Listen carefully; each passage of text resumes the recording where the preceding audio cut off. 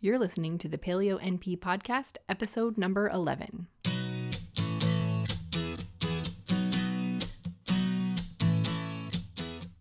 Welcome to the Paleo NP podcast. I'm Martha, a family nurse practitioner and creator of MarthaFlorence.com. I live in Anchorage, Alaska with my boyfriend and fur children. I'm here to share my take on integrative health, nutrition, and fitness, answer your questions, and talk with health and wellness experts. You can submit your questions at MarthaFlorence.com. Enjoy this week's episode. Remember that the materials and content within this podcast are intended as general information only and are not to be considered a substitute for professional medical advice, diagnosis, or treatment. Hello, and welcome back to another episode of the Paleo NP podcast. This week, I am going to be talking all about autoimmune disease and answering some questions that I got. But before I get into that, I've got some news and, of course, something new that I'm into. So first up is the e-course that I'm working on. It is not quite done yet.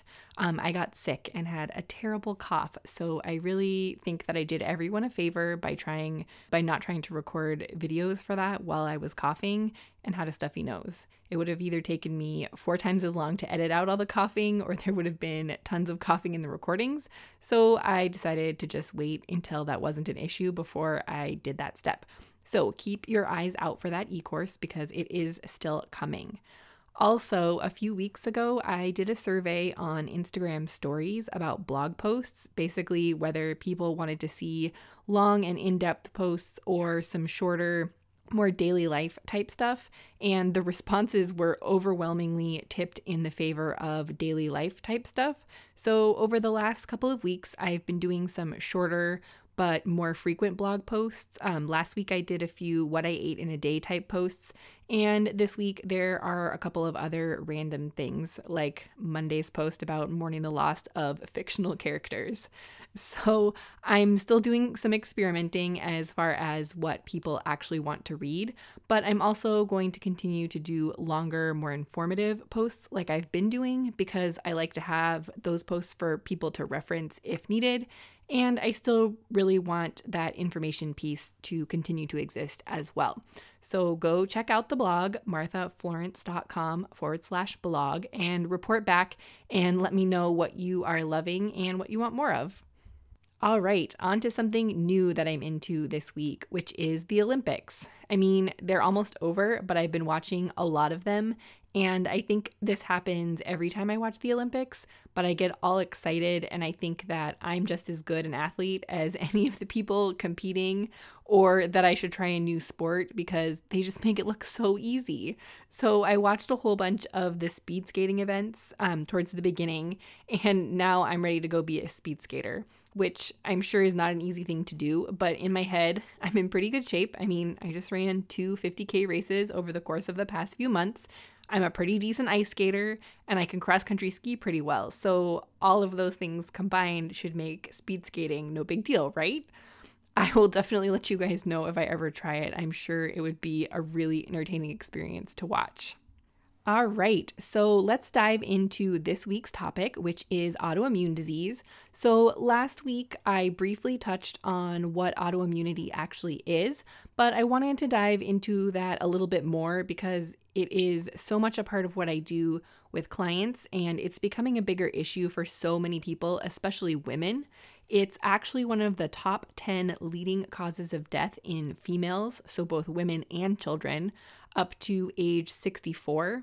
The National Institute of Health estimates that 23.5 million Americans suffer from one or more autoimmune conditions, which compare that to the 9 million Americans affected by cancer and the 22 million affected by heart disease.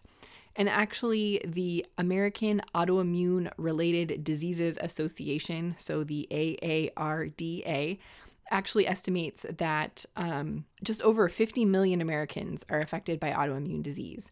And the difference between the NIH, which is the National Institute of Health, and the AARDA statistics is because the NIH only uses the 24 diseases for which there are really good epidemiological studies for. And the AARDA includes almost 100 different diseases that have been determined to have some sort of autoimmune component. So autoimmune diseases include things like rheumatoid arthritis, type 1 diabetes, Hashimoto's thyroiditis, lupus, multiple sclerosis, Crohn's disease, colitis, IBD, psoriasis, endometriosis, and so many more. I'm sure that I missed a few big ones, but those are what come to mind at the moment. All of those diseases, while they may seem unrelated, are actually forms of autoimmune disease. So these autoimmune diseases occur when your immune system, which is actually designed to protect you from foreign invaders, begins to attack your own tissues. This happens from the interaction between your genes, if you are predisposed to developing an autoimmune disease, and your environment. When you have an autoimmune disease, the body accidentally creates antibodies against itself. These are what we call autoantibodies. So auto means self. And genetics determines the likelihood of your immune system developing these autoantibodies, but environmental triggers are what actually makes it happen. Both genetics and environment determine how aggressive the immune system will be in its attack, which is why controlling environmental triggers is so important. If your body has already started making autoantibodies, removing the environmental factors that contribute to their creation will actually prevent the immune system from completely going haywire. One of the many frustrating parts about an autoimmune disease, unlike so many other diseases, is that they don't have any medical specialty to support them. And there's also a lack of research and funding, and most treatment options only manage the symptoms but don't really have any effect on the disease or the overall prognosis. Some autoimmune diseases cause chronic, constant symptoms, and others have these periods of what are called flares and remissions. So periods where you're feeling good and periods where you're having a lot of symptoms.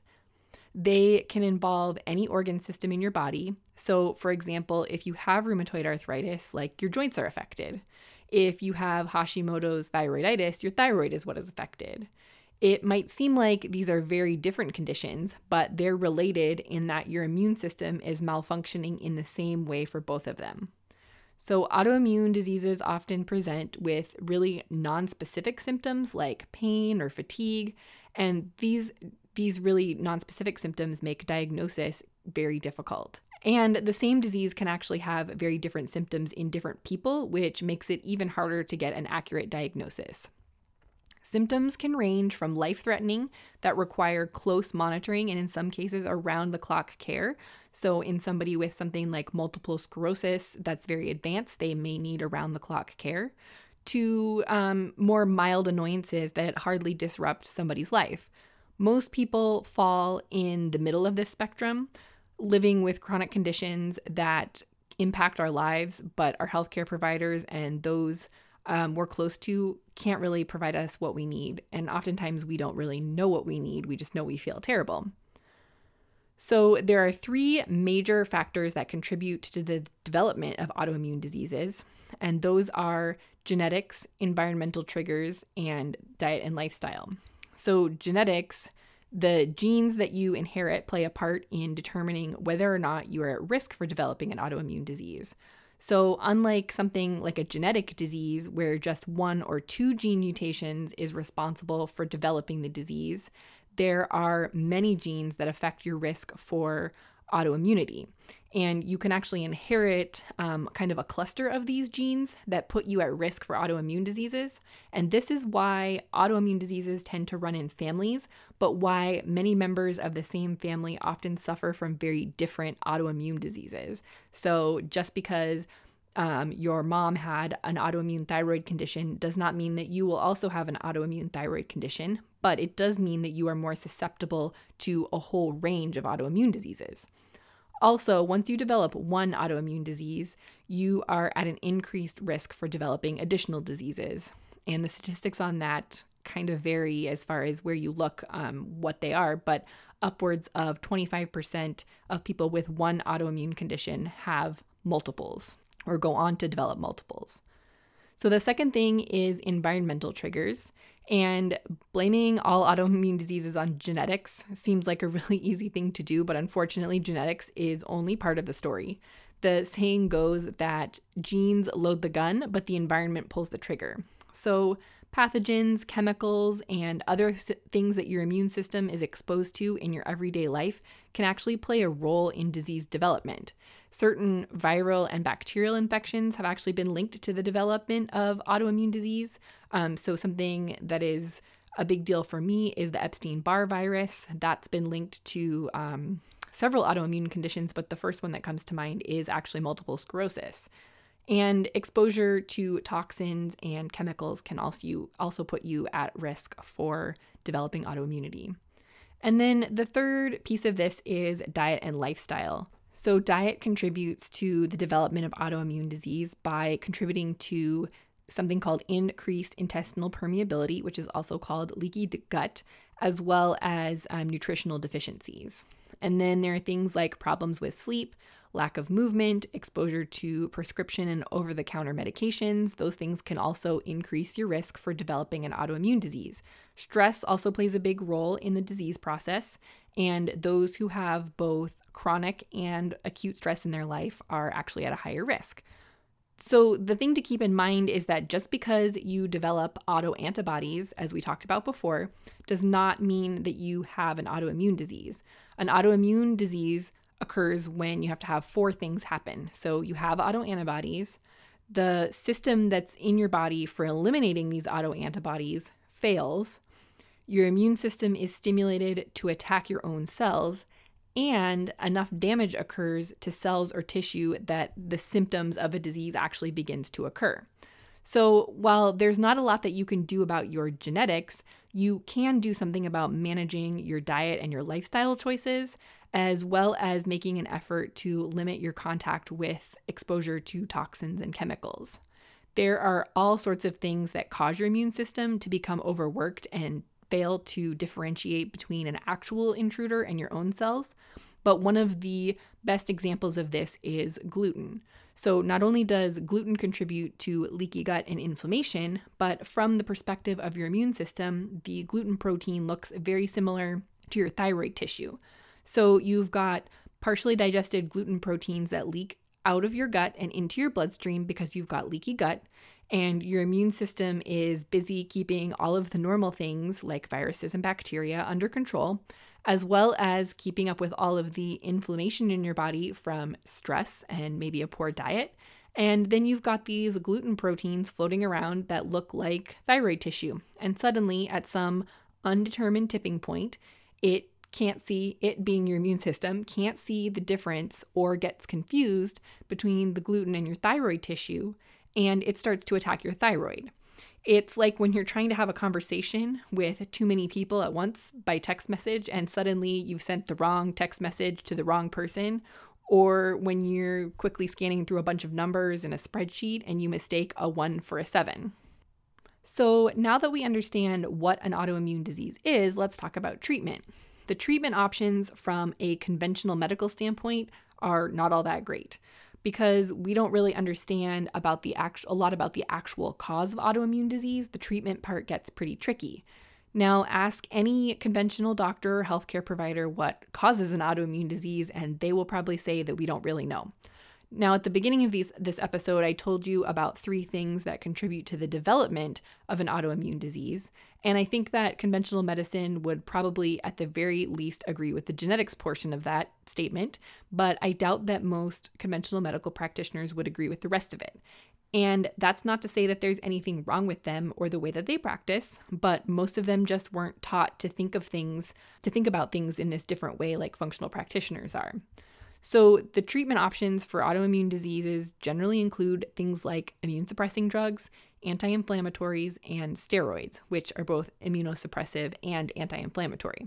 So these drugs are great if all you want to do is stop the symptoms, but they do absolutely nothing to address the actual cause of the disease. Again, this is a common problem with conventional medicine, but I always talk about this and I feel bad.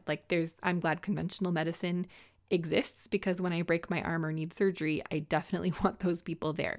But for these more chronic conditions, it just doesn't really do a good job of taking care of these people who have these chronic health problems. So the other issue with most of these medications is that they can cause a huge number of undesirable side effects. that either end up getting you more medications to treat the side effects, or the side effects aren't actually severe enough to warrant any further treatment and just something that you have to put up with. It can really feel like a lose-lose situation for so many people. So if you come at this from a more holistic or functional perspective and address the part of the three things that contribute to autoimmune disease that you can control, so that would be the environment part and then the diet and lifestyle part, there is so much more that you can do beyond just taking medications. And I'm not going to get super detailed about this because I want to move on to some questions, but the basics are that you absolutely need to address your diet. If you do nothing else, going gluten-free, especially if you have a thyroid condition, can do amazing things for you. And if you have Hashimoto's thyroiditis, you really just need to be gluten-free. And this is not like I'm going to eat gluten-free most of the time. You need to be gluten-free all of the time. And that's a process, and you shouldn't beat yourself up over it. But I think it's one of those things that you just see such a huge return on the investment in the effort when you finally get to that point.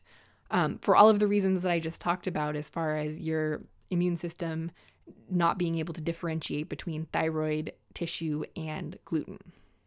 So beyond the gluten-free diet, you'd want to address any food sensitivities that you have, because eating foods that you're sensitive to can contribute to inflammation in your body, which contributes to the cycle of immune system dysfunction and the overwhelm that your immune system feels. That's a problem in autoimmune disease. And it also contributes to leaky gut, which I forgot to mention that there is some research that shows that leaky gut is actually a requirement for developing an autoimmune disease. And I think that it was Matt Lalonde who did some research correlating the presence of leaky gut in autoimmune diseases. And I think that they looked at over 34 diseases, and every single one of those that they looked at, leaky gut was present in.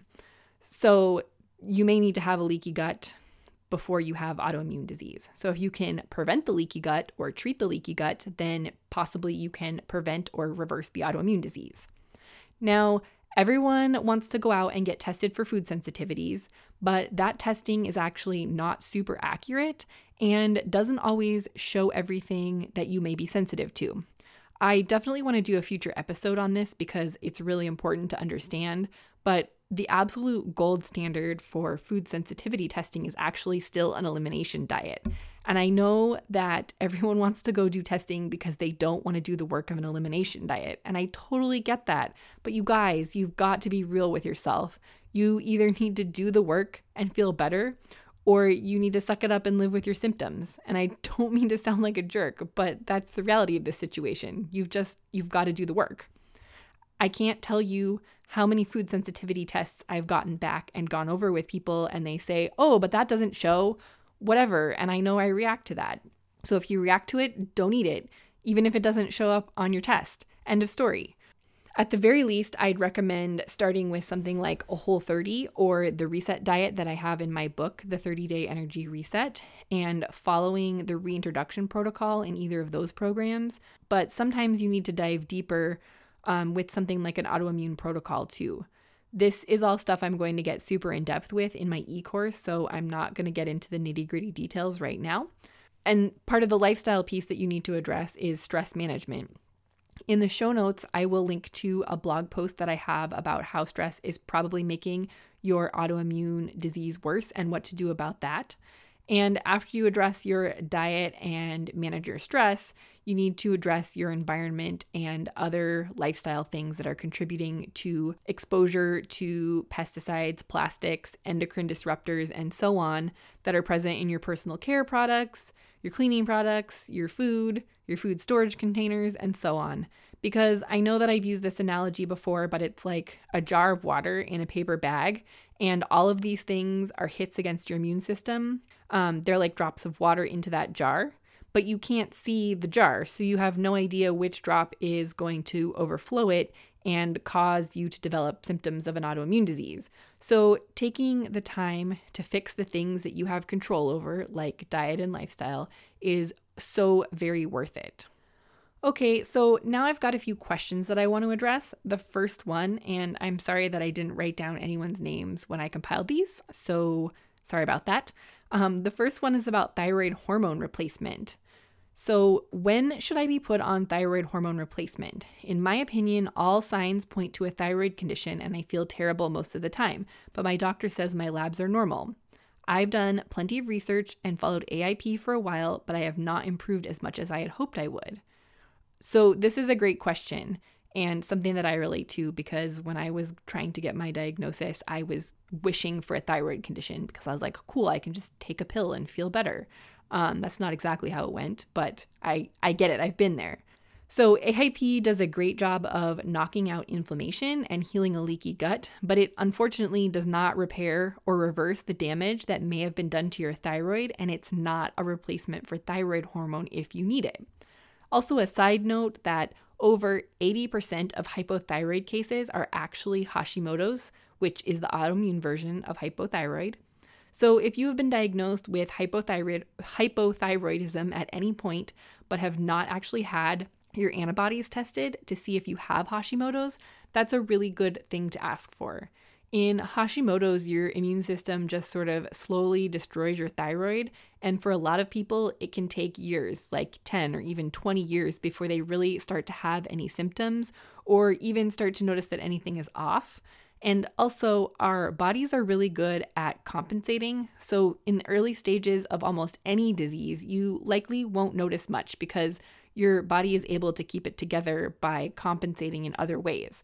Our bodies always want to be in balance. It's something called homeostasis. So, they do a lot to keep up the illusion that everything is fine. Now, I don't have the whole story here, and I'm curious what exactly what labs this person has had done, because most doctors really only test a TSH, which isn't really all that helpful when it comes to actually diagnosing a thyroid issue. So while your TSH might be normal, I'd be curious to know what your other thyroid labs look like, a T3, a T4, and reverse T3 at the very least. Also, is your TSH really in range? Because a lot of conventional doctors go with the range that's on the lab results form, but in a functional practice, there are other ranges that we use because those are the ranges that we found most people actually feel better at. So for a TSH, that would be around 1 to 2 or maybe even lower. Depends on who you consult, what range you get, but it's somewhere in the 1 to 2 range. And honestly, testing a TSH to diagnose a thyroid disease is pretty useless because the TSH, which is thyroid stimulating hormone, actually comes from the pituitary gland, which is what stimulates the thyroid. So when you are testing a TSH, you're actually testing how well the pituitary gland is working and how much stimulation the thyroid is getting, but it really says nothing about the actual function of the thyroid. Anyway, if you tried an elimination diet for a while, and I also don't know what a while is here, but I would say that if it's been at least 3 months and you aren't feeling much better, then it's definitely time to do some more digging. Now, that might mean finding a doctor who is willing to do some additional testing, and that's actually what I would recommend that this person do since they say that their labs are normal, but I'm not sure that we have the whole picture here. So I know that was kind of a convoluted answer, but this thyroid stuff can get pretty complicated. And most of the time, it's not a matter of either or. It's more a matter of doing several things together to get the best result. And with the thyroid, it almost always involves medication because that's just such an important hormone in your body. But getting the diagnosis piece in place is really hard for a lot of people. All right, so next question is, my functional medicine doctor recommended that I take iodine supplements to support my thyroid. I've heard mixed things about this. Is it good or bad for someone with Hashimoto's? So the short answer that I have to this question is that I do not like iodine supplementation. There are a lot of practitioners who believe that iodine is beneficial for people with Hashimoto's, but I think it's kind of like pouring more gas onto a fire. It can cause flare-ups, especially in higher doses. But the tricky part here is that it seems that iodine might only be problematic for the thyroid in the presence of a concurrent selenium deficiency. So if you're taking iodine, you might want to get your selenium levels checked too. But I still don't really love iodine supplementation. I would prefer that you get your iodine because you do need iodine It's critical for your thyroid function, but I would prefer that you got it from food sources such as sea vegetables. And I'm also not saying that this doctor is wrong, but it might be worth having a conversation about selenium deficiency, especially if you don't feel like your condition has improved, and definitely if it has gotten worse. All right, so next question, which I believe is the last question. So this one is from somebody who says that she has not been diagnosed with any autoimmune condition, but she has had tons of blood work done.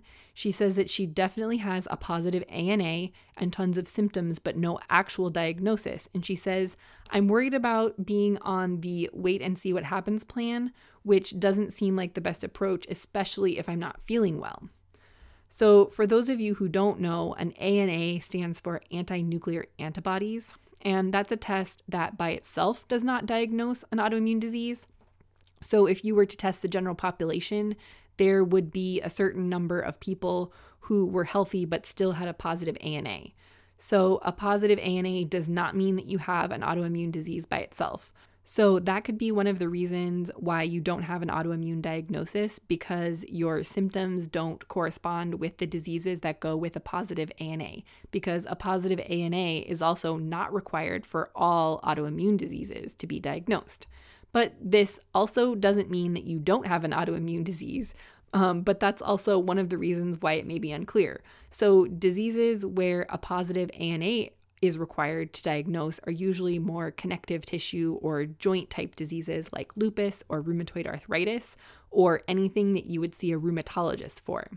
So if you are someone who has been looking for answers for a long time and you feel like you've been seeing the right practitioners and they've been testing you thoroughly and no one has come up with any answers, it's okay to work on your own things in the meantime.